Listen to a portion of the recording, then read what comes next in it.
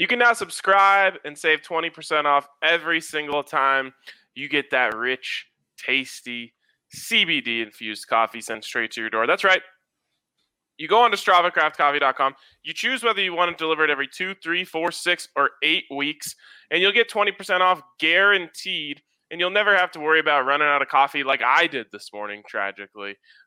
You will just have it ready for you because you know that you go through a bag every 2 weeks, or maybe you go through a couple bags every 2 weeks, so you got 2 bags coming every 2 weeks. StravaCraft Coffee subscription will save you time, and it will save you money. So get in on that. Get you some rich, tasty CBD-infused coffee, or you can just try it once and use that code DNVR20 to get 20% off your first order, and then you'll be like, yeah, this stuff's amazing, and you'll subscribe and get it sent to your door every couple weeks. So check out Strava Craft Coffee and save 20% off every dang time.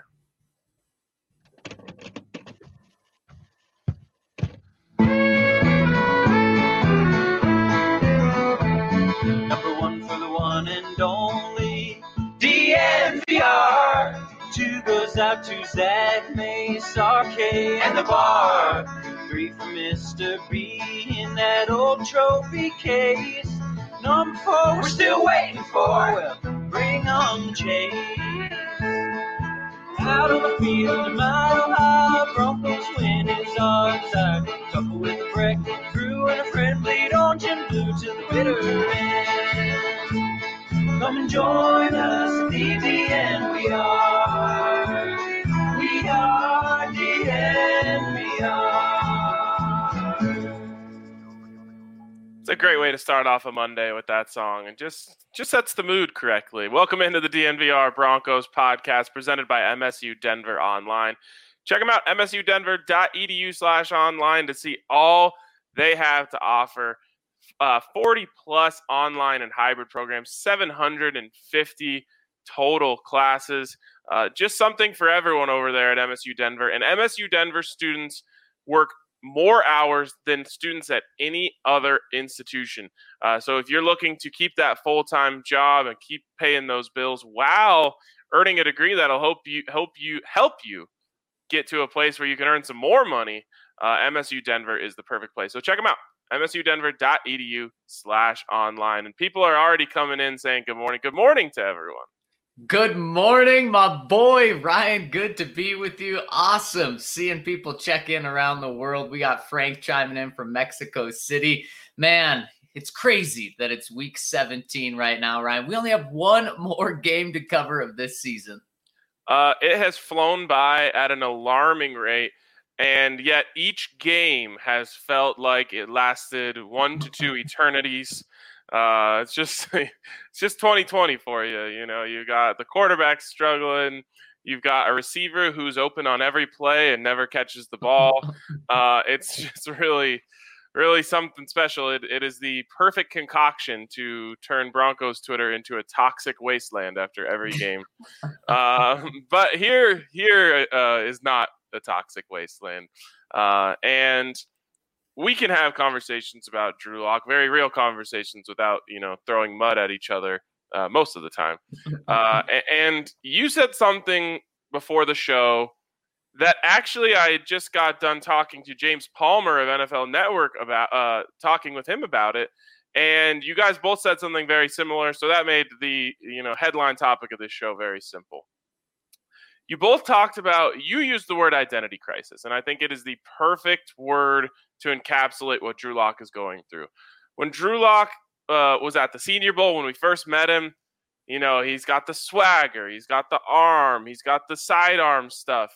In the Senior Bowl, he throws like an underhand sidearm pass going one way, back the other way to the tight end, and he loves to call himself a gunslinger. And it's weird because it's the one thing that everyone hates about him this year, but he doesn't want to let that go. I think it's, I think that's just the way he's been his whole life. And he definitely likes the term gunslinger. He wants to be called a gunslinger, but as James pointed out, and it's not a secret to anyone, he's not good when he does that. you'll be hard pressed to find many plays on the Drew Lock NFL highlight tape where you're saying, man, he was completely off script and absolutely created a play out of thin air when nothing else was there. In fact, I'm trying to think off the top of my head. There's a scramble and throw on the run like you had to Noah Fant late in the game yesterday. Great play, but that's not really like an improviser gunslinger type of play. When I think Drew Lock being a gunslinger, I'm seeing the interception in the snow in Kansas City last year where he just kind of threw it up off his back foot. I'm seeing the interception in the first quarter yesterday where he's, trying to make something out of nothing. The best version of Drew Lock is not gunslinger Drew Lock. And I think that leads to, Zach, what you're talking about, where he's having a bit of an identity crisis. He is, Ryan, and I think we're seeing the identity crisis now because he talked about this after the Kansas City game when he played pretty well after having that pick and kind of took the not the opposite of a gunslinger approach the rest of the game, and it kept the Broncos in it against obviously a very good Kansas City Chiefs game. Well, then he does that again after the Carolina game. And when it works to perfection. So he's saying, okay, this is working. We're 1-1 in these past two games. Our only loss coming to the defending Super Bowl champ on the road. This opposite of gunslinger thing may work. Taking the check down. But then, Ryan, when you have 3 straight losses in a row and you have really bad, tough games in that stretch, you get blown out by the Bills, you lose to the Chargers yesterday, then it's not as easy to swallow that pill of, okay, being this check down Charlie's great. And yesterday after the game, man, I really saw this identity crisis in one quote. And it's kind of a long one, but I think it's important that we see the whole thing. So here's what he said. He said, it's all about consistency at this position and at this level, so to say. I have to find a good balance of being level, but quite honestly, I'm going to try to be hot all the time. There's the gunslinger coming in. I understand what I can do with the football. I'm starting to see the speed, these defenses, and know this offense well enough to be able to go out and really feel confident going in there to be able to make the throws I need, see the defense, and put the ball where it needs to go. It's something I feel a lot better than I did at the beginning of the season, which is how many reps we've gotten this year in games, but it's about me finding the steady tempo of a game. I think sometimes because I am the big play guy and put it downfield, that when I do check it down here and there, it kind of comes off as me being cold. You're used to me taking deep shots and going down the field to where, myself included, I need to be okay with just getting it down and extending drives. I mean, Ryan, in that quote, I'm seeing he understands that consistency and not going for the big play every time is good. And then he goes gunslinger route. He says, but I'm going to always try to be hot, and then just up and down again. And then he ends off with, but I understand I need to, take the checkdowns. The most worrisome thing to me there is that he said taking checkdowns comes off as him being cold. No one is saying that, so that's all in his head, and that concerns me. That he thinks like, okay, if I want to be Aaron Rodgers, like I can't take checkdowns. Like Aaron Rodgers takes great checkdowns all the time. A quarterback should love having to do very little work to rack up yards. And in a good offense, you'll see, Aaron Rodgers, I think, is the perfect example. You'll see them going downfield. And so then everyone's backing up off the snap. Running back leaks out. He flips it over to him, 11 yards. And that, to me, is something that a quarterback should cherish. So I hate the fact that Drew Lock thinks that taking checkdowns means he's cold. Listen, Drew, if the ball is going into the receiver's hands, we think you're hot.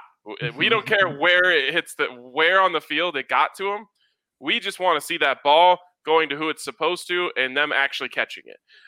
So you do have to push the ball downfield eventually. You can't just take checkdowns all the time. But I don't want Drew thinking that there's a perception or someone out there thinks that he's not doing well if he's checking the ball down. I can't state it clearly enough. If the pass is being complete, we like it, no matter what. And so that's concerning to me. And I mean, the term identity crisis couldn't be more obvious than when you listen to that quote. He's going back and forth. I think he's having a really hard time shaking what he's always wanted to be. If you look up to Brett Favre when you're growing up, or heck, even John Elway had some gunslinger in him, a lot of gunslinger in him. It might be really hard to just suddenly change that and be like, no, I need to be more like Drew Brees or Tom Brady. It's just different. And it's really important for Drew to let that go. I think this was interesting in the comment here. Ken said he can be a gunslinger all he wants, but forcing is totally different in my opinion. I couldn't disagree more. I think that's what a gunslinger is. Someone who thinks I can get it anywhere I want, anytime I want, and I'm just going to do it. And they think, look, if I throw 2 interceptions in a game, it's fine because I'm going to throw 4 touchdowns. Well, Drew doesn't do that. So, it's not the thing where I threw a pick trying to fit in that window. I'll just throw a 50-yard bomb on the next series and get it right back. You don't see that. And then he says something along the lines at the end of the quote of, you're used to seeing me throw it down the field. And I'm just thinking like, not really. I don't know if I am used to that. I'm used to seeing a lot of things with Drew Lock.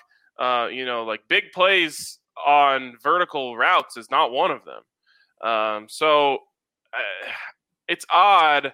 I do really think he is having a hard time grasping the fact that he might need to be different at the NFL level. And he is good enough to be that guy at the NFL level. And you can force the ball sometimes, but not right now. You're going to have to earn a little bit of leash to start, making those type of plays. You do have the arm talent for it, but he needs to earn his keep by being a game manager. No gunslinger in Week 17. Just be Drew Lock, the simple version. Ryan, you know what happens to gunslingers in today's NFL? They get benched. You know who leads the league in interceptions along with Drew Lock? Now he's tied with him. A guy that hasn't played in many weeks, and that's Carson Wentz. Drew and Carson both have 15 interceptions. The Eagles just had someone else to turn to. Now, I really think that the Broncos set it up that way so that Drew could get those mistakes out of his way. But that's what happens when you're a gunslinger in today's NFL and you're averaging 1 interception per game like Drew is right now, or even more than 1 interception per game since he missed some games this season. That's what happens. And so he needs to realize that while John Elway had years to get those kinks out, and so did Brett Favre, in today's NFL, you just simply don't. The Broncos and any team's going to move on from you if you're having 15 interceptions. And we see that with Carson Wentz, who's getting paid so much money. Not even that can keep him on the field. And so you're absolutely right. What Vic Fangio wants to see more than anything is no turnovers. And on the defensive side, Vic wants to see takeaways. Those are his biggest 2 things that he's been preaching this past month. And Drew, when he's interception free, these past 2 games, he's had a fumble each game. What he needs to do is go out there on Sunday and just not turn the ball over. Now, I think in my mind, an interception is worse than a fumble because an interception, especially the one he had yesterday, that's all on him. Just throw the ball away. And Ryan, we've been seeing Drew make so many good decisions about tucking and running just to pick up 3 or, running to avoid pressure and then just tossing the ball out of bounds. We've seen him do a much better job of that over the past month, but it doesn't really matter. You don't get kudos for it if you do that 8 times in a game, but then a 9th time you throw a pick because, again, that's 1 per game. That's going to land you on the bench. Yeah, 1 per game is too much. And he just, I don't know, he's got to shake this because it's not going to work for him to continuously talk about being a gunslinger. He's not. So he needs to work that out of his system. I do want to talk about the good, though, of Drew Lock yesterday. And the more that I've looked at the game, the more impressed I've been with his field vision yesterday. I think he saw the field the best he's maybe ever seen it. I thought he was seeing things really, really clearly out there.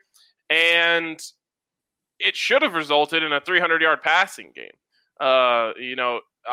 Obviously, we don't have to relitigate the Jerry Jeudy drops over and over again, but it's not a very big leap to say, okay, Jerry Jeudy catches even 3 of these. Drew Lock has a 300-yard passing game, and obviously the one in the end zone, well, now he's got a touchdown to go with it as well. He was seeing things really clearly yesterday. Even the Deshaun Hamilton throw, it was there.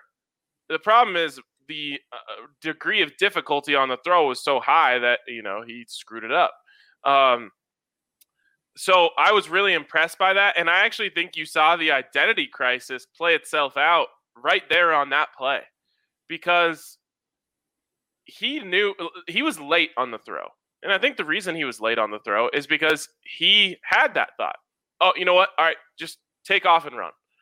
And then as it starts closing down and Chris Harris Jr. is there, he's thinking, you know what? Actually, no, let's go score. And he throws it. And it's just like, man, if you would have been more decisive at the very beginning of that kind of scramble and through that, Deshaun's there, he catches it, he maybe breaks the tackle and scores a touchdown.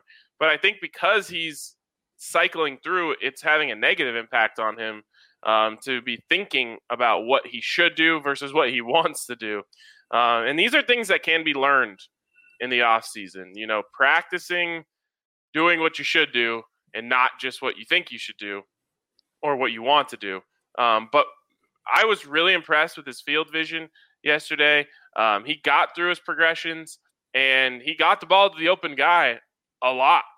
Unfortunately, the open guy a lot was Jerry Jeudy. And let's see, there's 15 targets. There was 6 catches. Is that right? Yep. 5 drops as we counted it, although I guess PFF was saying 7. I'm sticking with 5. So that gets you to 11, and that means there's 4 where he just missed him. If you cut both of those things in half, Jerry Jeudy has the game of his life, and Drew Lock maybe has the game of his life in terms of passing yards. It's really true. And then we're talking about those 2 clicking.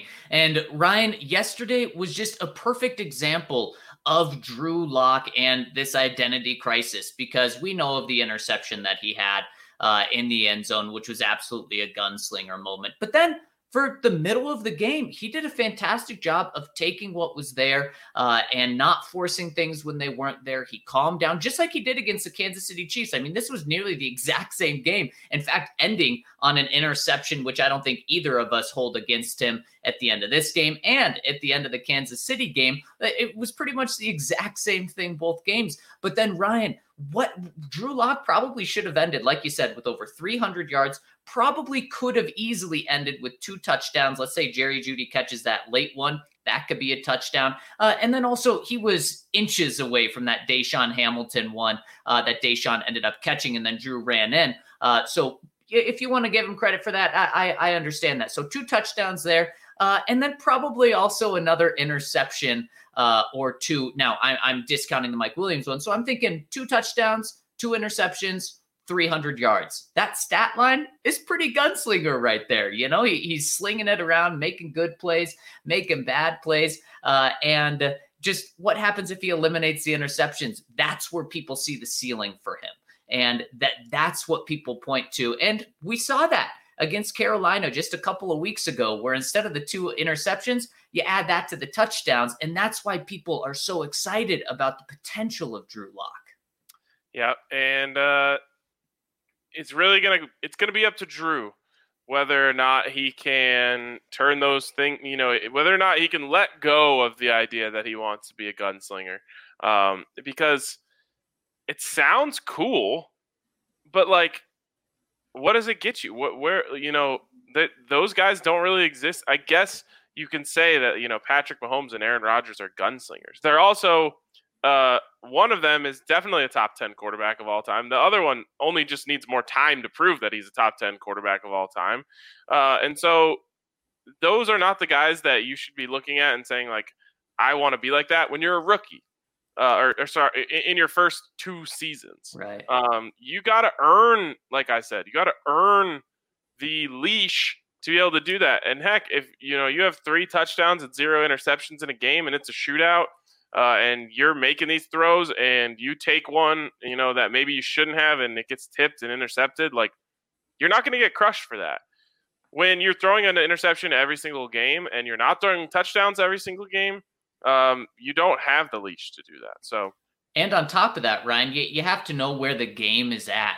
Is it 30-31 at the end of the third, where it is a high-scoring game, and you do have to do crazy things to keep up with Patrick Mahomes, who's on the other side, or something like that? Or is your defense balling out and keeping you in the game, just like it was yesterday? Then those 3 points, if let's say Drew Lock doesn't throw that interception in the end zone, and that interception, the Broncos don't even score a touchdown there, but you get 3 points there. I mean, we're talking about a 3-point game anyway, so obviously that's huge. Yep, you can't do it in the red zone. And one of the things that James Palmer also said during our conversation is that people in Buffalo told him the biggest difference in Josh Allen this year was decision-making. They said, his completion percentage has gone up because he's not throwing wild throws, trying to fit balls into spaces that aren't there, that are getting knocked down. He's just taking the open stuff when it's there.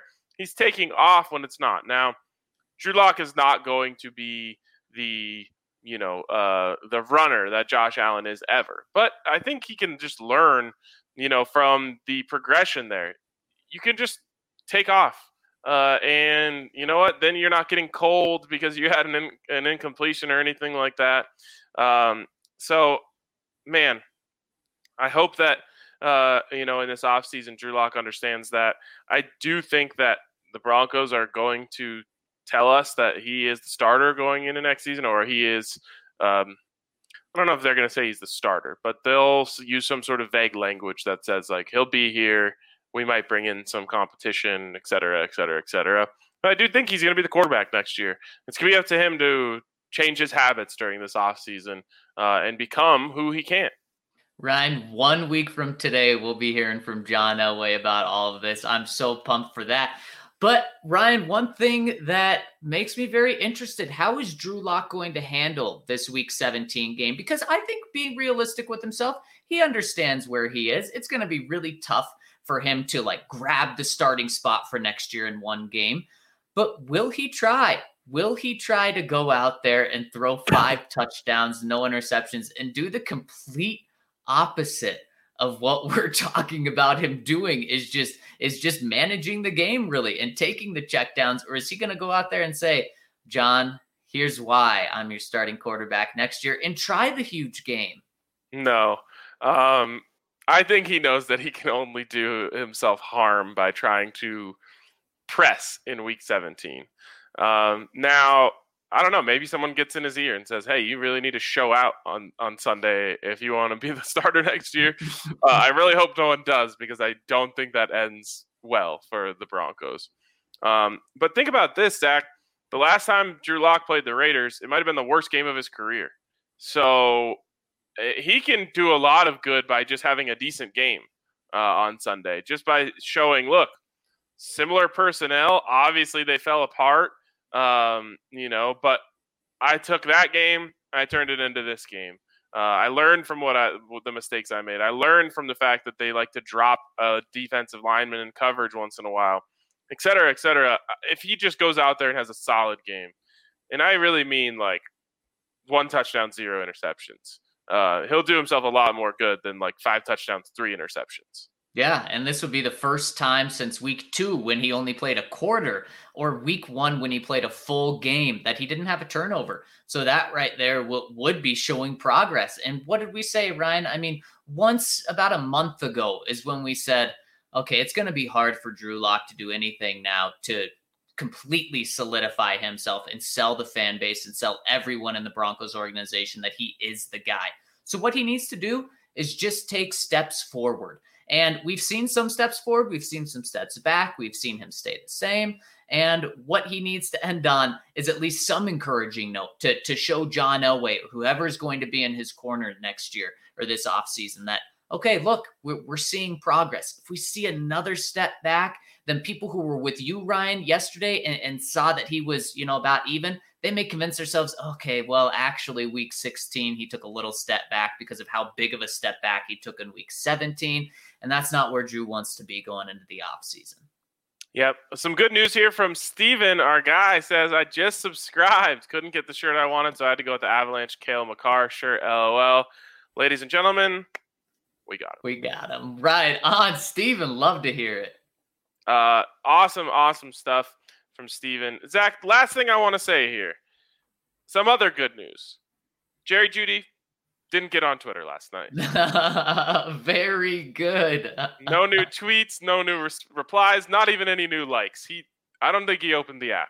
You know what? He's checking down right now. He's not trying to be a gunslinger on Twitter. He's realizing the safe play is just to take a step back and take the easy thing, which is just not doing anything. Just don't tweet. No. just a safe bet there. You know, you can't have bad tweets if you don't have any tweets. The opposite of how I'm more of a gunslinger when it comes to Twitter. It's gotten me in trouble before. Well, this is like 1970s, you know. This is the 1970s of the NFL when it comes to Twitter. This thing's still new. We can be doing that. That's true. Yeah, I do as I say, not as I do, Jerry Jeudy.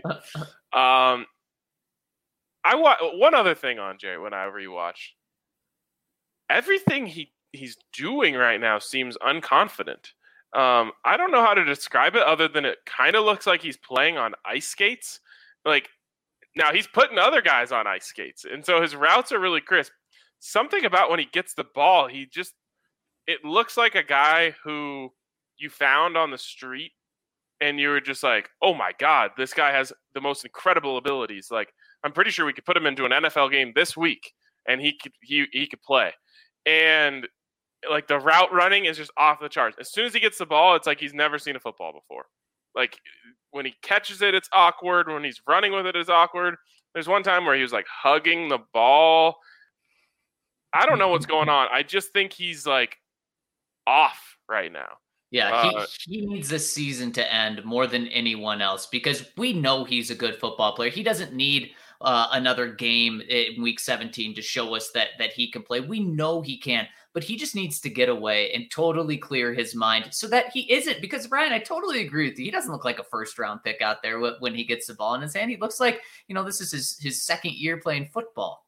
It's really odd. I don't know how to describe it other than like without the ball, he's like the most crisp player on the field. As soon as he gets the ball, he looks like he's on ice skates trying to play football. It's unbelievably odd. But I think you're right. Just get away, take a mental break. Maybe not this week, but like starting next week, like don't even hit the jugs machine. Don't play catch for like 2 weeks, at least maybe a month. Go on vacation. Go see, the new house that you bought your mom. Whatever. Just stay away from football for a little bit. You're not gonna lose out on your off season if you take a month away from the game, and then come back and work harder than you've ever worked before. We see all the route running videos. I want to see a video of just jugs machine all day, no routes. We've got the routes part down. Maybe Drew Lock is just throwing 100 passes a day to Jerry Jeudy. Until or every time they drop, they have to start over. They have to complete 100 in a row. Like that's the type of stuff I want to see. I know Jerry Jeudy has elite potential. There is not one. I'm not kidding, Zach. Not 1% of me thinks that Jerry Jeudy is a bust. Not 1%. It's just he's got to get it figured out mentally, and I don't think that's that difficult of a thing to do. He's very young. He's going through a lot. He's drinking from a fire hose when it comes to learning an NFL offense. He is pressing because he's trying to prove his doubters wrong.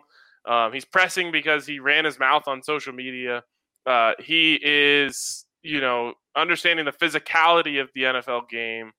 He's a rookie. He's a kid. He's never lost like this before. There's so much on his plate right now. And I really do think a fresh start, a clean slate, a new season, a season in which hopefully he doesn't have to be the number one option out there and he gets to go up against number two corners and put them on skates even worse. So I'm not worried about Jerry Jeudy at all in terms of him being a bust, but there are steps that have to be taken to just figure everything out. And on top of all of that, Ryan, this has probably been the most draining physically and mentally year of his life.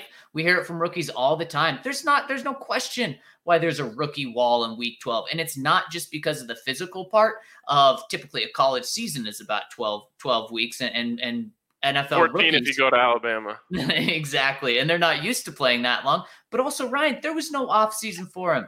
You know, he played in January and in college, and then it was all about the combine. Then it was a combine. Then it was a draft. And then it was, okay, how do I stay in shape and integrate in OTAs while I don't actually get to go to Denver right now? And then training camp hit. So this is something where he's been on the grind for 2 straight years. Just taking a step back is okay for him right now at the beginning of this offseason. That's so true. You know, maybe that's more about the rookie wall. Not the amount of games you play, but the fact that the season never ends.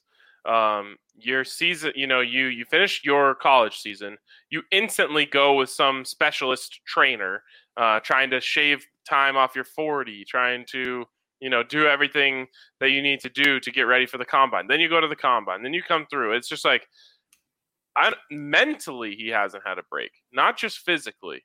Mentally, he hasn't had a break, and maybe that's why he's hitting a little bit of a mental wall right now.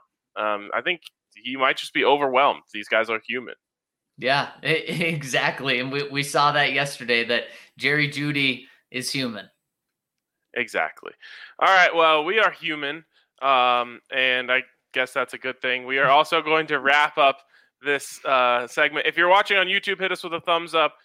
We will finish the podcast on the podcast side of things. If you want to listen to that, you can find us anywhere that you download podcasts. We get to all of the questions from our subscribers, just like our new friend who just joined. So Steven is his name. So head over there, listen to the podcast. But if you want to see us live, we will be back live on Wednesday morning. So we'll see you then. All right, before we move on, a shout out to the GOAT, Breckenridge Brewery, always there for you in times of need and in times of celebration. And I guess for most people right now, it's time of need, as the Broncos have been a mess all season. But the season's almost over, so maybe that's cause for celebration. Or maybe you want to have your own personal New Year's Eve party.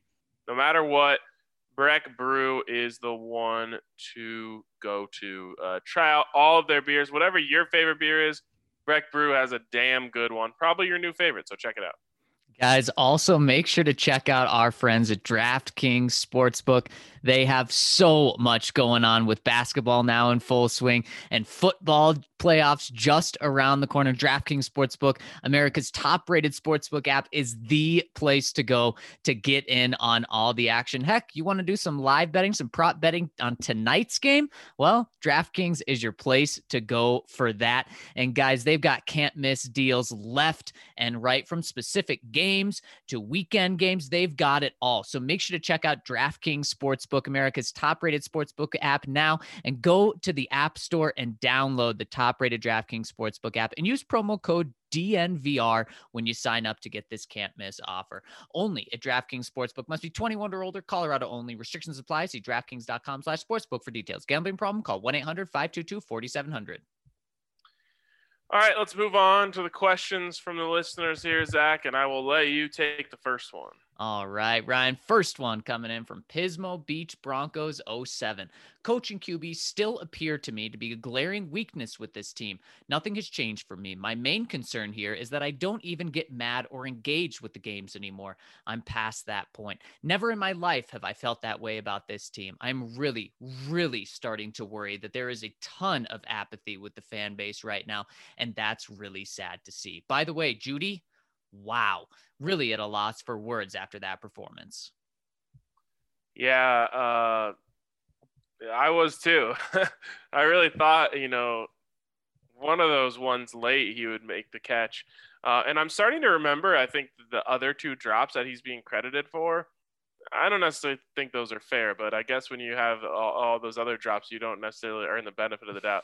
There was one, I think it was on 3rd down, maybe 2nd down, I don't know, but Drew threw it behind him and he kind of like dropped to the ground to get it and didn't hold on to it. I thought that one was on Drew, but like I said, you drop 5 passes in a game, anything that comes near you, they're going to call it drop. Yeah, seriously. And I mean, there's no defending Jerry Jeudy's game. The only defending you can do, Ryan, is just saying that this was out of character. And like Judy said last night, this was the worst game he's ever had. He's never had a game close to this, Ryan. I mean, crazy, just crazy. Whether it's 5 or 7, it's something you would never expect from any receiver at the professional level. And it's just, I don't know. It's just weird. But it's another reason why Drew Lock, we just saw this, Mace just tweeted it out. Drew Lock was given the highest PFF grade of his entire career yesterday. A 75 grade from PFF. That is crazy.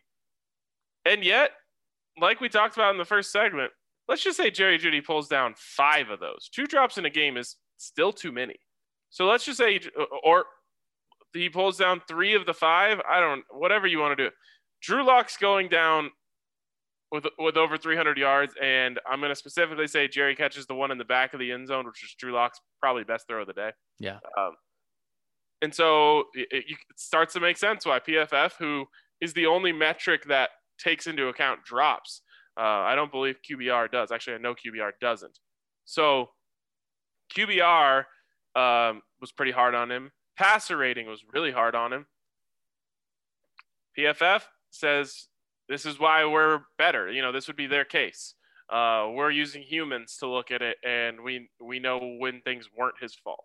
And if one of those drops, at least one of those drops, is also the one at the very end of the game, Ryan, then we could be talking about a win. And Drew Lock coming back on Justin Herbert and beating him twice this year. Yeah, that would be a fun offseason narrative. Like, oh, Drew Lock has Justin Herbert's number.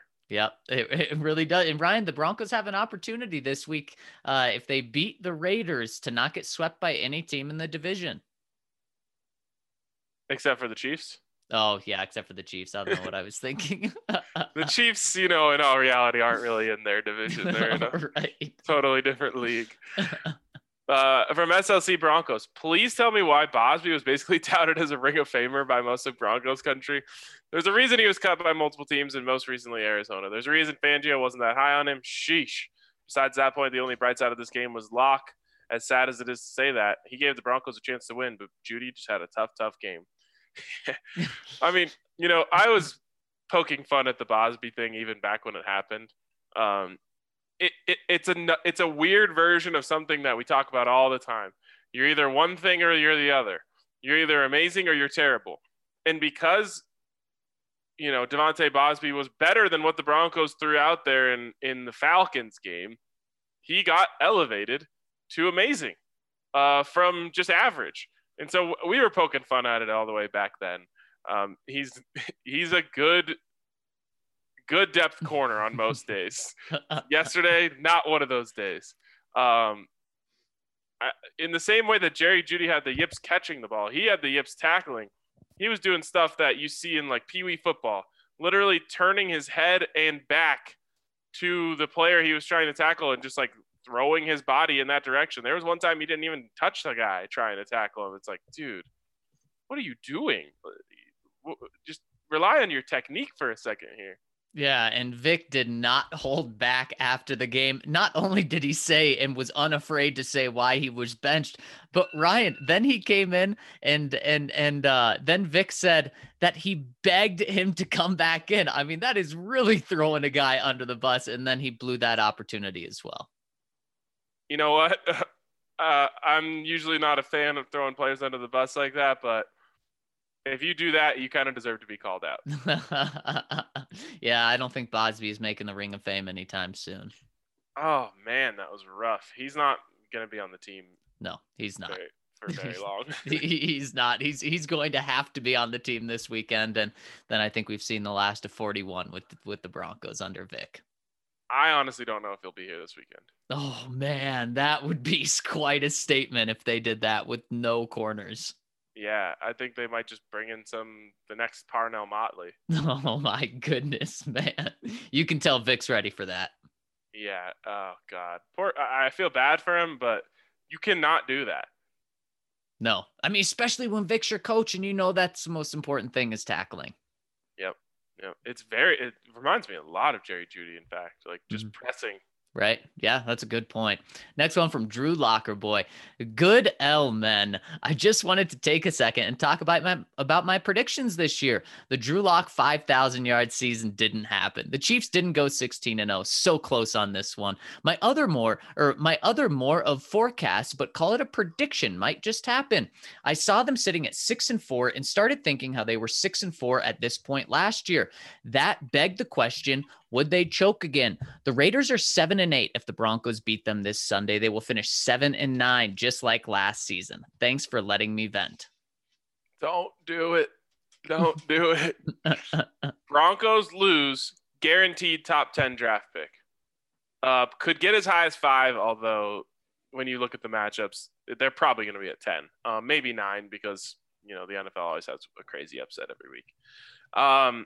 Win, you could fall out of the top 15, worse than last year. And wow. Where would they finish in the division? Do you know? Would they still finish third? I think it depends on if the Chiefs beat the Chargers next week. And I don't know if the Chiefs will be playing. I don't think the Chiefs are playing for anything. They already have the number 1 seed wrapped up. So it's not crazy to say the Chargers could win. What would that change? What's the Chargers record? If the Broncos win next week and the Chargers lose, they would have the same record. And I'm pretty sure that the Broncos would win the tiebreaker. And when I say win, I mean win in the bad way. Right. And so they would finish third, right? They can't finish second anymore. They can't, no. So that's not the worst thing in the world.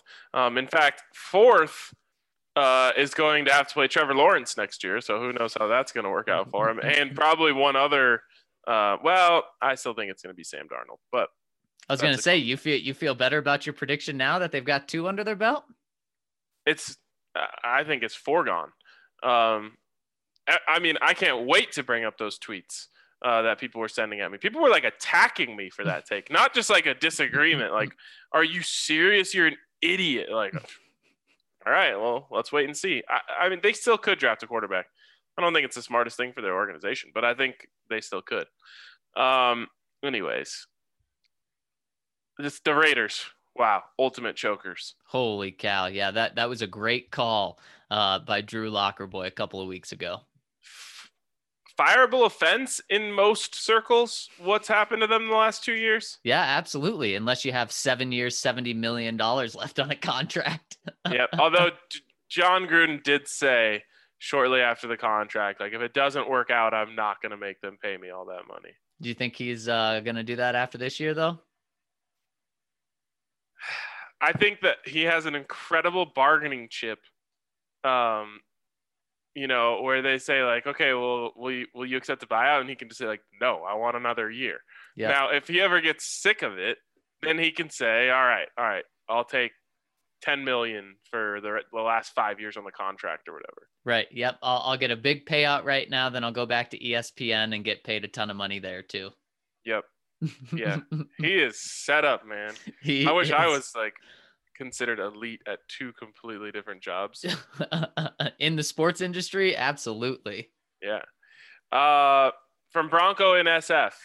I'm not worried about JJ. The yips happen. Even if next week he has a bad day, the offseason will give him time to flush his system. I'm more impressed with the potential. For Drew, I'm still worried about his accuracy. The pick, the missed throws to JJ deep, and Hamilton on the last drive, the throw over the middle where JJ had to completely turn around rather than run to the house. The list of inaccurate throws is honestly too long to comment. I just don't know if it's something that can be brought to a level it needs to be. In my experience, accuracy is a fairly stable trait. As someone who comes from a baseball background, it makes me think of the hundreds of guys who throw 100 miles per hour but just can't make it in the bigs. To me, when his footwork is good, his accuracy is good. That's simplifying it a lot, but in general, and because of that, I think that he can kind of make that work. I think that he can improve in his accuracy. But I'm with you. I actually thought PFF was going to knock him for that because he had several completions where the ball wasn't in the right place. Yeah, and that's the biggest question of him coming out in these past 2 years, why people thought he was going to drop to the second round and why people still weren't sold on him after he went 4-1 was that accuracy. So I understand that it would be an issue for someone still. Zach, I have determined the best thing that can happen in week 17 for the Broncos. Drew Lock balls and they lose? I put a lot of thought into this, and I've created an incredible formula. Broncos lose 47-46. Ooh. But how did they give up 47 points? All on special teams. Tom McMahon just he should just walked straight to his car then. Yes, exactly. They actually have someone go to Broncos headquarters, pack up his things for him during the game, present them to him after. Because look, nothing's changing on the coaching staff other than Tom McMahon. So you don't want to see like Vic Fangio have a terrible game where they give up 47 points. You just want to see, I don't know how you get to 47 on special teams, but I'm sure it's possible. There's like a safety from the punt team. There's all sorts of crazy stuff. But defense pitches a shutout. Drew Lock puts up 46 points with the offense. But unfortunately, there's at least 5 return touchdowns and other calamities. How could you do this to Mace's guy, Jacob Bobenmoyer, though? I mean, he's going to be looking bad out there. Yeah, he's also very replaceable. He certainly is. Man, I like that scenario. What are the odds on that? 0. Pretty much. Pig Tosser 66 chiming in. So, as I sat down to watch the game today, my hope was for Drew to play well in a close Broncos loss. Of course, as the fourth quarter was playing out, I couldn't but help root for the dub because that's my squad. That said, I'm okay with jumping up 3 spots in the draft after today with a shot at a top 6 or 7 pick still. A lot of people wouldn't agree with me, but today I really saw how Drew has progressed over the course of the season. He is passing my eye test right now, and without a total meltdown regression next week, I'm on board with running it back with him. The biggest issue I had with him, he seemed to have cleaned up, his first read being covered, so his next instinct being to bail to the right and start rolling out. I've noticed him trusting the pocket and stepping up instead of bailing right all the time, and that alone has made him look like a real NFL QB. And when the dude stays in the pocket and plants and throws, he delivers some strikes. He has the arm to use the middle of the field, and even the broadcast today pointed out those intermediate in-breaking routes are his jam. I'm so encouraged by his recent play from the pocket. And really in the last 4 games, his only 2 interceptions, I'm not counting the final desperation pass against the Chiefs and also today, were him rolling left and making a poor decision. I'm not as concerned by that as I am happy with his newfound pocket presence. Just my opinion, but anybody watching with an open mind about Drew should be able to see the development. I agree with everything you said there. To me, yesterday, he looked as comfortable on an NFL field as I've seen him ever. I guess in that Texans game last year, he was feeling himself something fierce. So that was a little different. But yesterday, he was doing all the things that you normally see quarterbacks do on Sunday, and you're like, man, when's the last time I saw the Broncos quarterback do that? The little things. Like you said, feeling the pressure from the outside, stepping up, getting to the line of scrimmage, kind of looking around, giving himself time to see the field before deciding to take off or deciding to unleash a throw. I thought he really, he made that one bad mistake when he was just having a full, when he went full identity crisis on one play. But I thought he really looked like an NFL quarterback yesterday. Yeah, there's no question that he looked a lot more comfortable, and we've kind of seen that progress. So I want to see that again. A lot of this final game is going to be the eye test as well, Ryan. Yep. From Schweed. Hey guys, I think my theory aligns with what you guys were saying. I personally think that what may have happened is that either Pat Shurmur or Drew and Jerry said that since we're out of the playoff hunt, these last 2 games are going to be dedicated to getting the chemistry down in real game action. What do you guys think? Also, did you guys get a chance to hear what JJ Watt said in his post-game press conference? What are your thoughts? Did you, Zach? I did. Did you? No. Man, it was awesome. I think the question was something along the lines of, how do you get the guys and your teammates to play hard being 4-11 in week 17? And he just said how it's all about the fans and how he feels so bad for the fans. He feels more bad for the fans than anyone for this season. And how if you can't, being paid so much money, go out there and give it your all and practice this week, every single bench press that you do. And then on the game field, you should not be here. And man, it was a really cool answer that had so much emotion behind it. And And that is a player getting it 100%, because Ryan, these players don't make $100,000, $500,000. It's $17 million a year if it weren't for these fans. And while at the end of the day, I think most of these players really, really, really do get hurt when they lose, and they love winning. And that's a big reason why they do it. That's all fans do it for, because there is no money involved for them. So it was a very cool answer. Yeah, that's amazing. And sometimes I think the players need a little perspective on that. That it is the fans who enable you to play this game for a living, and a quite fantastic living at that. And so you got to understand their frustrations. You got to understand their upsetness. Now, at the same time, fans, there's nothing, and I truly mean nothing, that can be gained from you tweeting at Jerry Jeudy, "You suck, you're an ass." Like, it's the dumbest thing ever. And it's wrong. Like, it makes you a worse person. Yeah, straight up. It's mean, and it's cyberbullying. It 100% is. So everyone can be better. But I do think that, to JJ Watt's point, that is getting it 100%. And sometimes you do wish the players understood that a little better. Yeah. The same way you sometimes wish the fans understood the players were human a little better. Right. Exactly. Man, it's going to be interesting to see if JJ Watt's on the Texans next year. Wow. That would be quite the addition for someone if he's not. How about the Pittsburgh Steelers? Oh, my God. At least Ben's washed. No, right. Exactly. Next one coming in from Hawkeye Bronco. Hello, gents. I'll start by saying that I'm in no way out on Jeudy and think it would be a very productive player for the Broncos. I do wonder, with knowing what we do know about this rookie year's wide receiver class, do you think the choice should have been Justin Jefferson or CeeDee Lamb? Or would you stick with the upside and promise of Jeudy? Hopefully he rights the ship this week and gets into the offseason the right way with confidence. Thanks for the pod. Go Broncos and go DNVR. I don't know if it's fair to make these comparisons of especially Justin Jefferson. Now everyone liked Justin Jefferson, although we did think he was in the second tier. Probably wrong about that.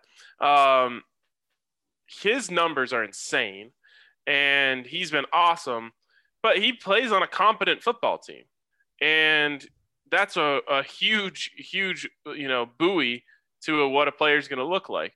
They have a great running game, and Kirk Cousins is a really good game manager, and he gets him the ball in the right place when he's open. So I don't know if it's fair to do that quite yet, but obviously if you're just going off numbers, like Justin Jefferson would have gone to the Raiders. Yeah, right. Exactly. And it's really hard to look at what Justin Jefferson has done, one of the best rookie seasons of all time from a wide receiver, and say that you would stick with any wide receiver, just like you said, not just Jerry Jeudy, but Henry Ruggs or even CeeDee Lamb. The Cowboys should have drafted Justin Jefferson with the production he's having. So I agree. It's of course you have to say Justin Jefferson, but it is hard to look at those situations. And Ryan, speaking of draft picks, some huge news in the NFL right now, and it kind of relates to Drew Lock. Dwayne Haskins has been released by the Washington football team. Holy cow. What a terrible week for him. And of course, Dwayne Haskins, how this relates to Drew Lock, he was picked ahead of Drew Lock. So I know Drew Lock's having some struggles, up and downs this season, but the Broncos know they at least got the better quarterback, and especially the way better value since Haskins was picked at 15.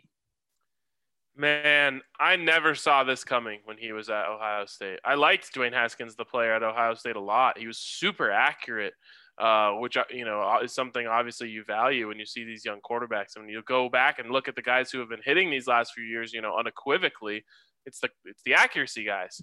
Now, of course, you get your Josh Allen who pops up here and there, and hopefully Drew Lock joins that class next year. But I didn't see the off the field crap.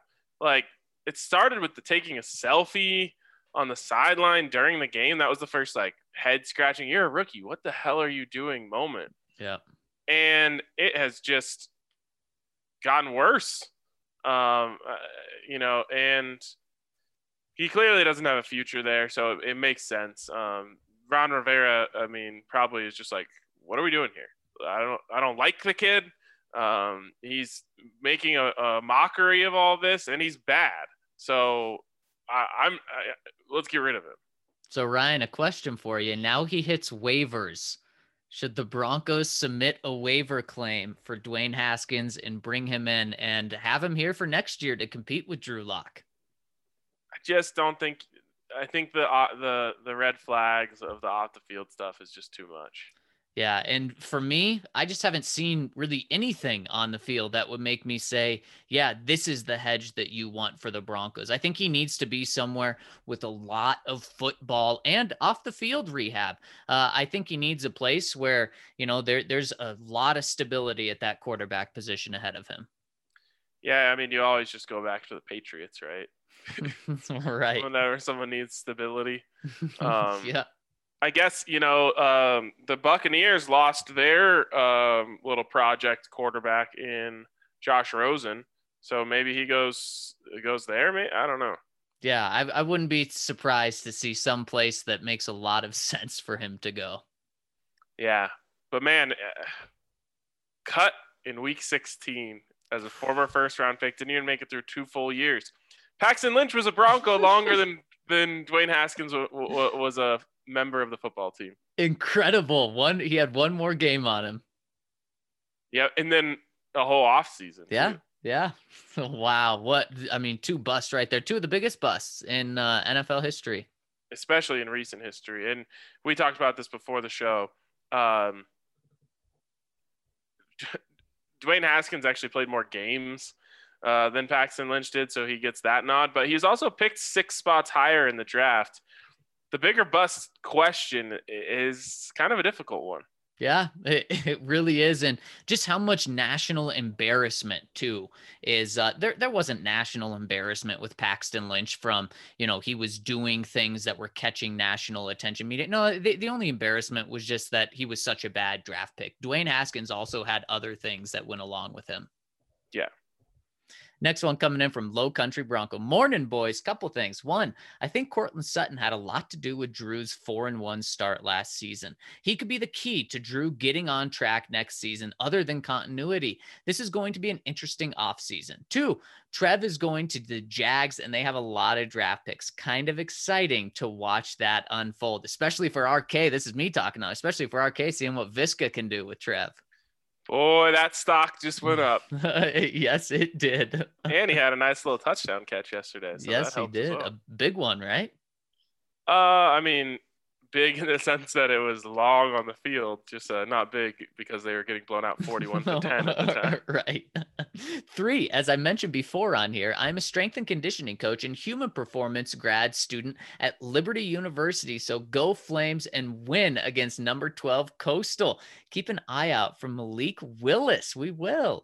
4, at 6 a.m., the 27th of December, my brother and his wife had their first child, a baby girl named Maggie. Proud new uncle here. Looking forward to coasting into the offseason with you fellas. Merry Christmas to you all, Low Country Bronco. Well, congratulations to you and your family, Low Country Bronco. Thanks for checking in. And man, go Liberty. And Ryan, speaking of Bulls, go see you tomorrow night. Oh, I'm worried. I only hope that, the length of time they had between this game gave them an opportunity to figure out their run fits, because it was clear that once Nate Landman was off the field, they had no idea how to fit the run. And so fingers crossed that they figured it out over this little break. Man, it's going to be a good opportunity for them to get a lot of national attention going up against Texas. Yep. It's a good opportunity as long as you play well. All right, exactly. Next one from Broncos Only. Dang it, dudes. What a crappy year. What do we value as a fan base? Every fan base values championships. I'd like Broncos Country to value loyalty too. Can the team benefit in the long run by showing patience to players and coaches? Take Drew Lock in particular. If the Broncos gave him another year to develop and didn't even bring in a hedge quarterback, and then he made strides in 2021 and emerged as a franchise quarterback, would he value that when it came to negotiate his new contract? Would he care if the fans have been supportive during his struggles as opposed to harshly critical? Well, I appreciate you guys. Sorry about my comment last week when I questioned the purpose of the Darren Williams Good Guy Award. Broncos Only. What do you think, Zach? Nope. Not at all. Not at all. You know why Patrick Mahomes signed a 10-year deal? Because it was worth $500 million. That's what it comes down to, especially when we're talking about the quarterback play. Now, you know what? If Paxton Lynch maybe turned it around or something, I mean, when it was that bad, maybe, but no, Drew would not care or be offended by some people questioning him when he was struggling, when it comes down 3 years down the line that he's up for a mega contract. Yeah, these guys have done this for a long time. They know when you win, they love you. When you lose, they hate you. And it goes for everywhere. If Paxton, I wish he was Paxton Lynch. If Patrick Mahomes, somehow went 2-13 next season, playing the whole season, they turn on him real quick over there. Yes, they would. They certainly would. You're exactly especially right. when he's getting paid all that money. Yep. So yeah, quarterback especially knows, especially one who came from a place where he struggled. I'm sure he got plenty of hate from Missouri fans when they weren't winning. So I'm sure. Yep, exactly. Yep. Next one from Omaha. Hey dudes, correct me if I'm mistaken, but didn't Cortland Sutton also drop a bunch of passes as a rookie? And then in year 2, after spending an offseason prioritizing this, did he not catch absolutely everything thrown his way? I think Jerry will be just fine. A little bit of revisionist history here. He definitely struggled with drops as a rookie and improved as a second-year player, but he still had a little bit of a drop issue. Yeah, exactly. And now it's not highlighted as much, well, because he didn't have a 5 to 7 drop game, but also because in his second year, he really took off as a player. And if that's something Jerry Jeudy does next year and he's 1,000-yard receiver, well, Ryan, we're going to be okay. And fans are going to be okay with a couple of drops. So, I mean, maybe not Denver fans. They're never okay with drops. But, when you take a step back and look at it, they'll be okay. If Jerry didn't have 4 catches go in the last 4 games going into yesterday, let's say he had 20 catches for 375 yards, people would be a lot easier on him about that game. Yeah. DK Metcalf. Now, he might have been overtaken by Jeudy yesterday. I honestly don't know. When you drop that many balls in a game, that can severely impact these type of things. But I believe going into yesterday, DK Metcalf led the league in drop rate. Guys, go ahead. Would you take Jerry, or would you take DK Metcalf right now, Ryan? In a heartbeat. Right. He might actually be better than the Broncos number 14. So he, who had the most recent record for drops in a game? It was Mike Evans. He happened to be pretty darn good too. So good players drop passes, especially when you get the ball at a high volume. 15 targets. That's only elite receivers get 15 targets in a game. So you never should drop 5 or 7 or whatever it was.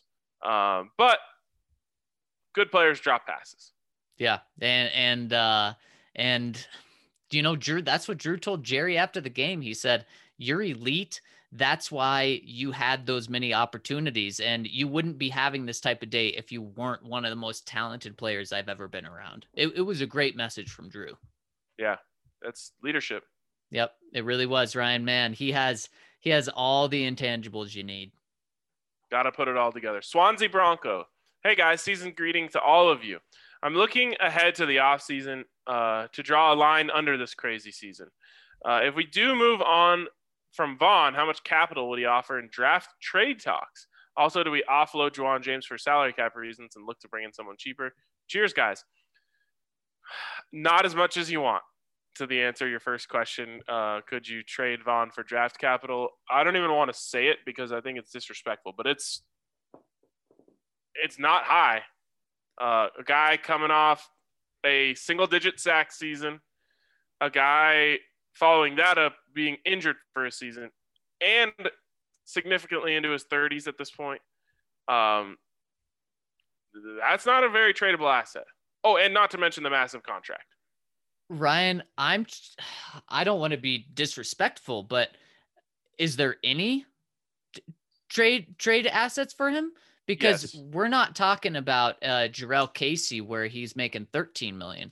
We're talking about Von Miller who's making $24 million next year. And one of the great things about his contract now is that you can cut him and save $18 million and only have $4 million of dead money. Well, no one's going to trade for him and then cut him, because then he's going to be able to negotiate with anyone, not just that team. So, I mean, if there is, we're talking day 3 pick.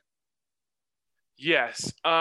Maybe, I don't know. Maybe you get a team has they're late in the draft and they think we are one good pass rusher away from winning a championship that overpays a little bit.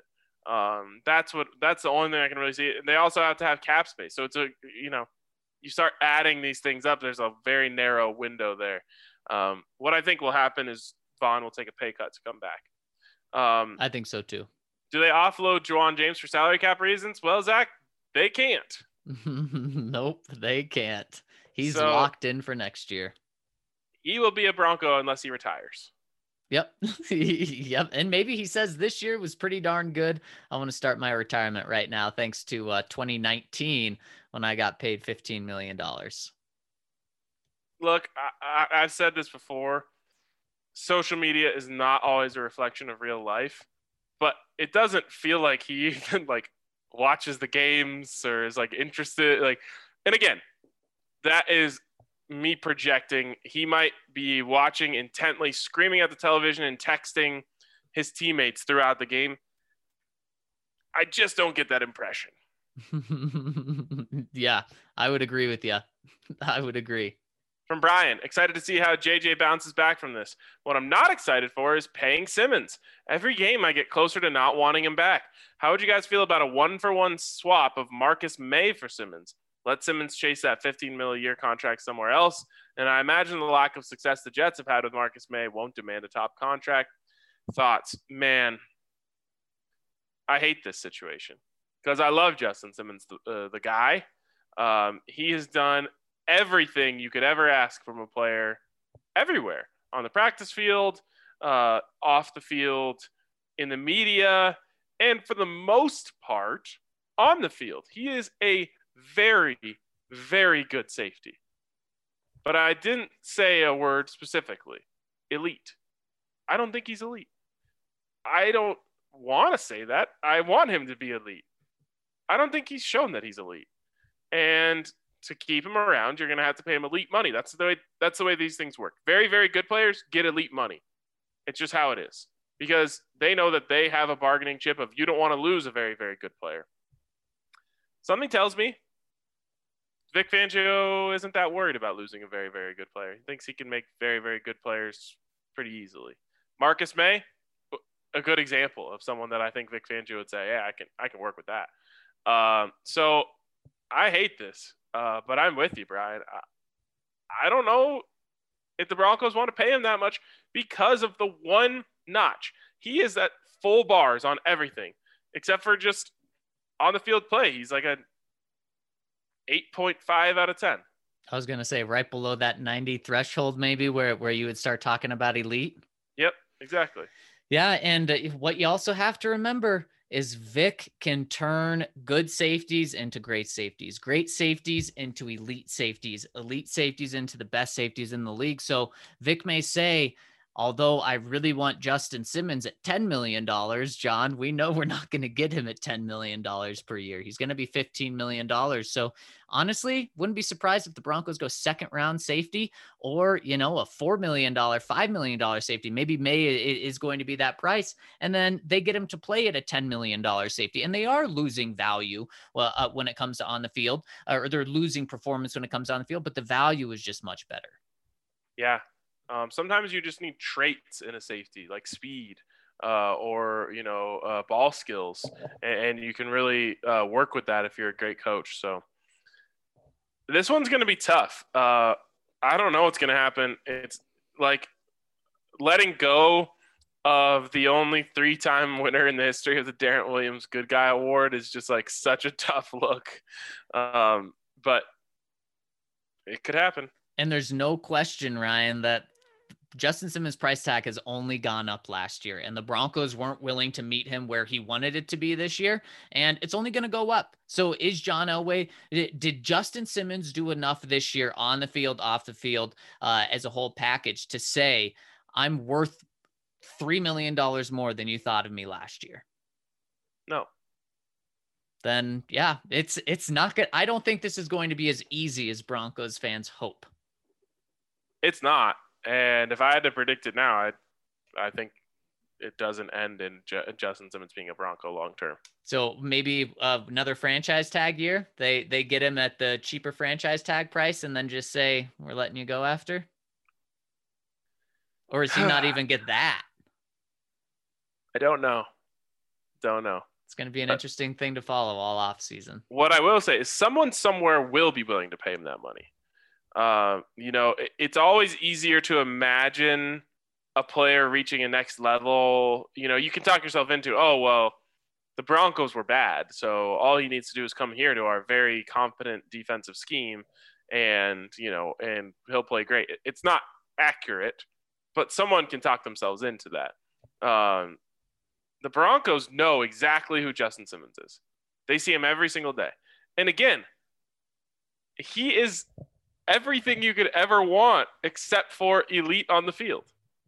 Yep. And I just think that someone somewhere is saying, I don't want to pay elite money to a player who isn't elite on the field, and it's going to be ugly, and I hate it, and I wish it wasn't true, but it is. Yeah. Well, it might be. Especially when it's someone like Justin, just such a good guy.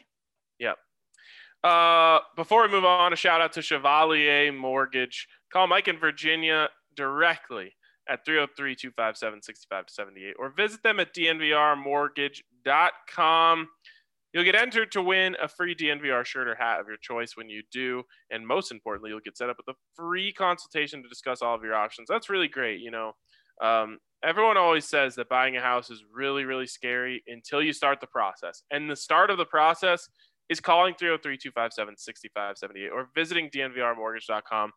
Once you talk with someone like Mike in Virginia, you'll just say like, okay, everything's going to be okay. I am prepared for this. Or they might tell you, hey, do X, Y, and Z, and then you'll be more prepared for this. But it's really important to have someone in your corner when it comes to these type of things. And Mike in Virginia will be in your corner. They're diehard Broncos fans, just like you. And they want to help the DNVR family because they're members of the DNVR family. So check them out. 303-257-6578 or visit DNVRmortgage.com. That's Michael Chevalier, NMLS number 1931006, and Virginia Chevalier, NMLS number 1910631. Ryan, on days like this, after a Broncos loss with only one game left, it's December now after Christmas, and it's muggy outside. I want to be transported away to a nice golf course somewhere with a beach, maybe Pebble Beach.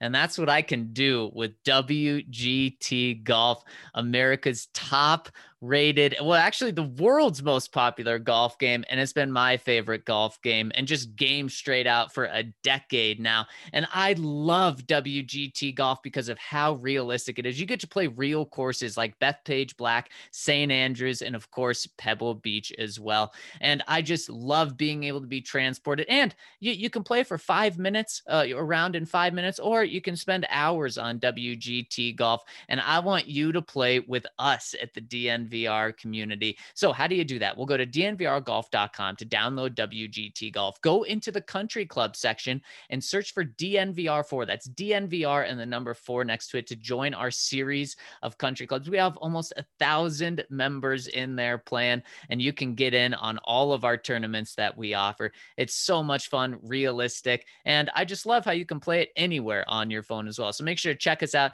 at DNVRgolf.com and then go to DNVR4 in the country club section and join us. From Free Philip Lindsay, as Bronco and SF said, quote, the list of inaccurate throws is honestly too long for this comment. Another quote, 13 interceptions this season is just not acceptable. That's Zach Stevens 3 weeks ago. Whoa. Drew added 2 more interceptions today. It should really be 1, but he also should have had 3 last week. I've lately mostly accepted and been mostly fine with the idea Drew Lock should be the probable starter next year, but I'm reevaluating. We might have a top 10 pick. Draft a quarterback. Like I said last week in analysis, first-round pick has a better chance of being good than being bad. Statistically, You guys say teams make offense look easy in today's NFL. We're tired of losing seasons. Drew's interceptions are unacceptable. This stuff points to getting another quarterback who could seriously be the starter. It's never been easier to find good quarterback play by just drafting a quarterback. Again, there's a reason most of the quarterbacks coming out of the draft are good, and almost all of them are playing better than Drew.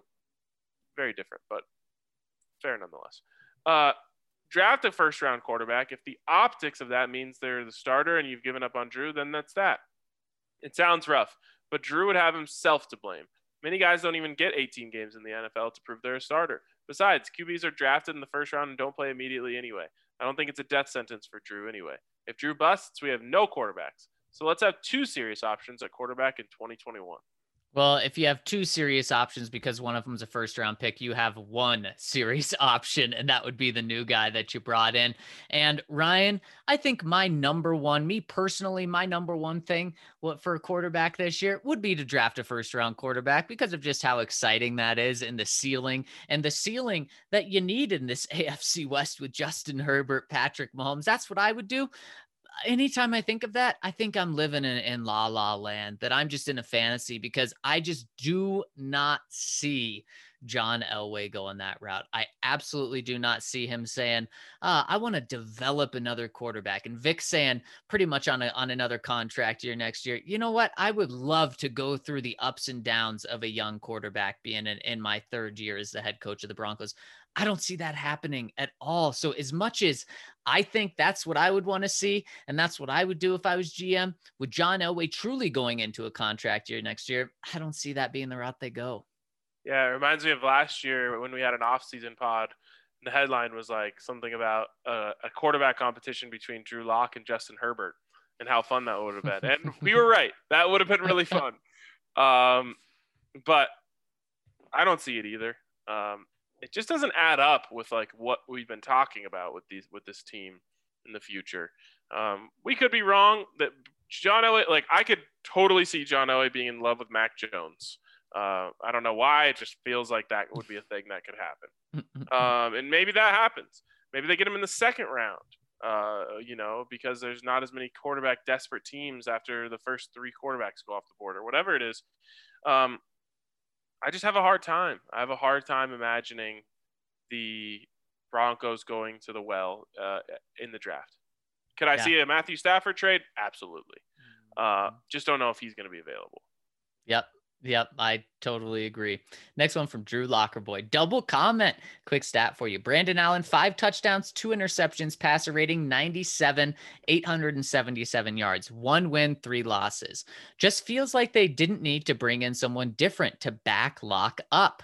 What say you? Let me ask you this, Zach. You got to start a game tomorrow. Brandon Allen or Jeff Driscoll? Brandon Allen. So easy. So easy. Mace, I wish Mace was here because he was the biggest Brandon Allen hater, I think, on the panel here. He was very adamant that you had to get someone different. Now, he also was very adamant when the Broncos got Jeff Driscoll that was a bad decision. So, he wasn't wrong about that either. Brandon Allen, man, I yelled this out loud yesterday watching their game. I said, Brandon Allen is balling right now. Like, he was throwing strikes all over the field. It was blowing my mind. And he's been impressive. He also has an incredible career numbers against the spread. Yes, he does. And and he would have been cheap too. And so, man, Jeff Driscoll wouldn't have been your most expensive quarterback on the roster this year. Yep. And Brett Rippon is a fine backup as well. So really, Jeff Driscoll, bigger waste of money than Mark Barron and Theo Riddick combined. Oh my goodness. Holy cow. That is wild. Next one from Asking for a Friend. How many wins are Vaughn, Sutton, Casey, and Okuwebunam worth? At least 2. That's fair. Yeah, I think so. I just think with the way, really with the quarterback play this year, and not just Drew, but the other guys that have played, I don't think this team is a playoff team this year with those guys. I think they're a 500 team this year. Yeah. So if they had 2 more wins right now, 7 and 8, They'd be playing for 8-8. Maybe I think those guys probably get them to 9-7. Okay, and that's fair. 2 to 3 wins right there. Yep. Count Locula. How about bringing in a vet wide receiver to mentor these young wide receivers like Bear did with Vaughn? Judy seems aimless. Love the count. You know what? That was brought up in the comment section of the live, and I like it. Who's the guy? Because you're kind of crowded in that room right now. Now, I don't know if Tim Patrick will be back next year, so that might open up a spot. But Demaryius Thomas is probably too far down the road. Is there someone that's going to be available out there that you can think of that you'd want to bring in? Well, I've got an idea. What about a guy named Cortland Sutton? Yeah, not quite the same, but he is, he'll be a fourth-year player next year, right?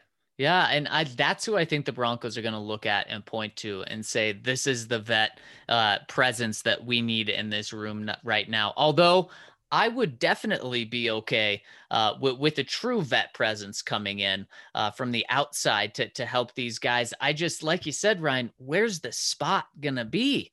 I mean, we know that they like Deshaun Hamilton, although he's certainly not a lock to make the roster. Tim Patrick is an RFA next year, so they could bring him back for a second-round tender, $3.5 million.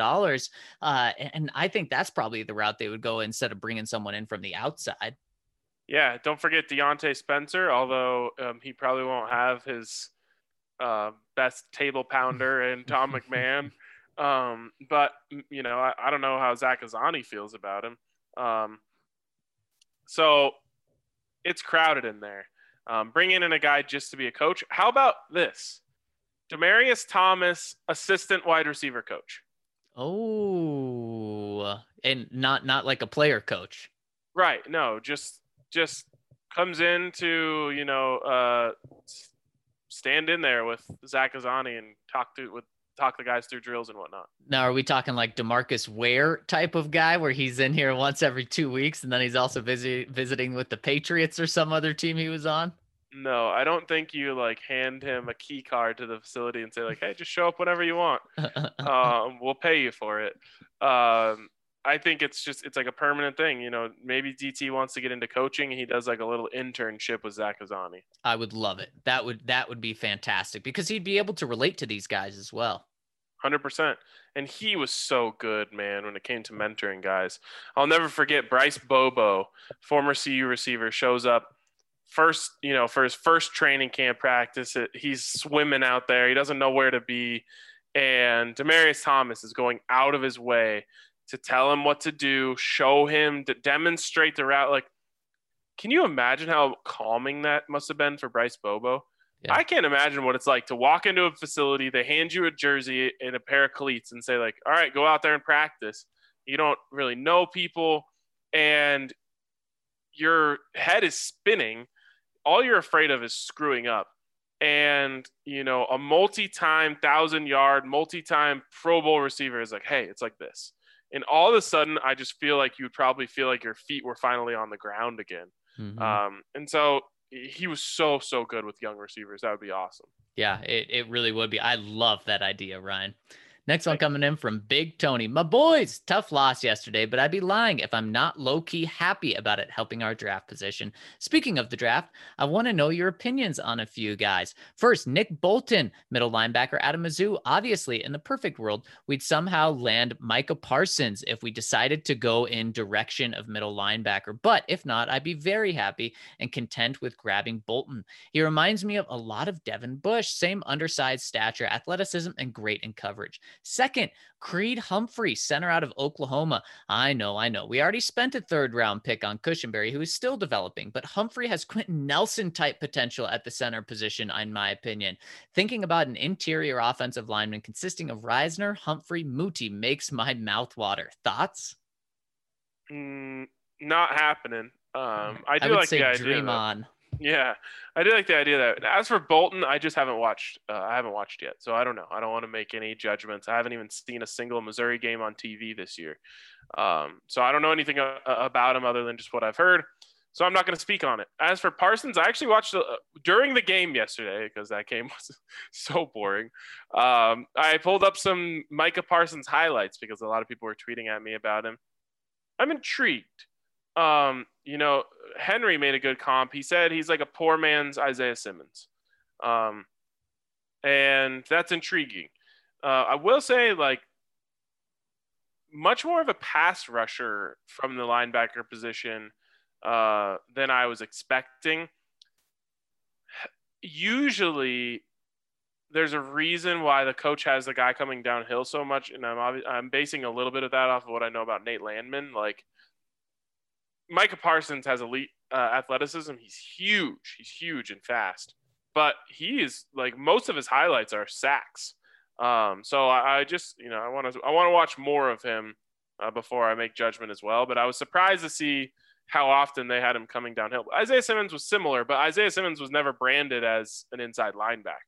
Yeah, I have no idea what type of linebacker Vic Fangio is going to fall in love with and use a high round pick on.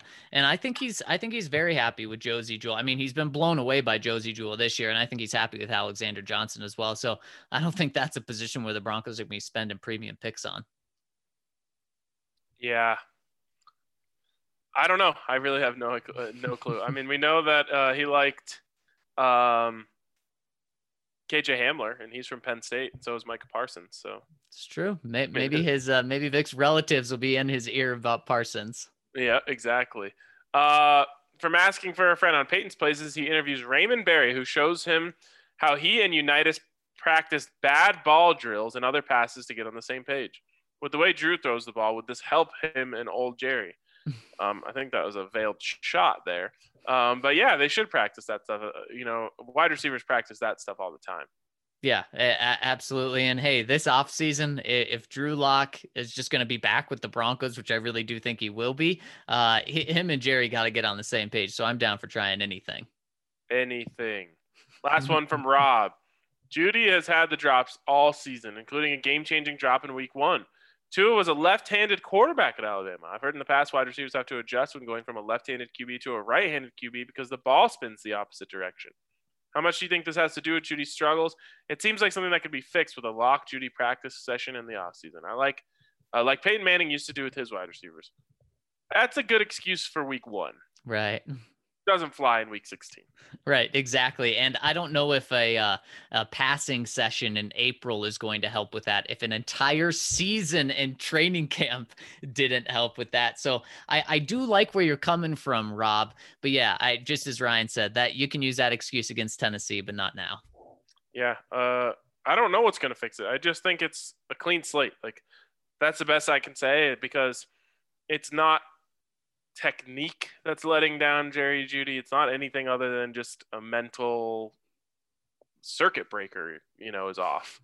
And it's unfortunate to see. It was tough to watch yesterday, but he's so talented that I really do believe in him a lot to get it figured out. Ryan, it's like when your Wi-Fi goes out and you push all of the buttons and it's still just the lights are blinking, but it's still not working. You're screaming at it, nothing. You know what it needs? It just needs to be unplugged and just stay unplugged for 15 seconds. Then you plug it back in and everything's normal. Jerry, next Monday? I don't want Jerry on the grind. I want him taking some time off, get that hard reset. Then we know he has what it takes. So right when we plug it back in, he'll be good to go. That's what I think he should do, just because he's been on the grind for 2 years now. Yeah, and maybe this sounds a little over the top, but like a sports psychologist isn't the worst idea. Yeah, no, absolutely not, because this is all mental right now. 100%. All right, well, if you know what's not all mental? What? It's all dental. Green Mountain Dental Group. Down there in Lakewood, best damn family-owned dentist group in the metro area. They will take care of you like family, because they're part of the family. They're DNVR supporters, Denver sports, big fans. So check them out at Green Mountain Dental Group, where it's all dental. For us, that's going to wrap it up today. Thank you for tuning in to the DNVR Broncos podcast, and we will talk to you tomorrow.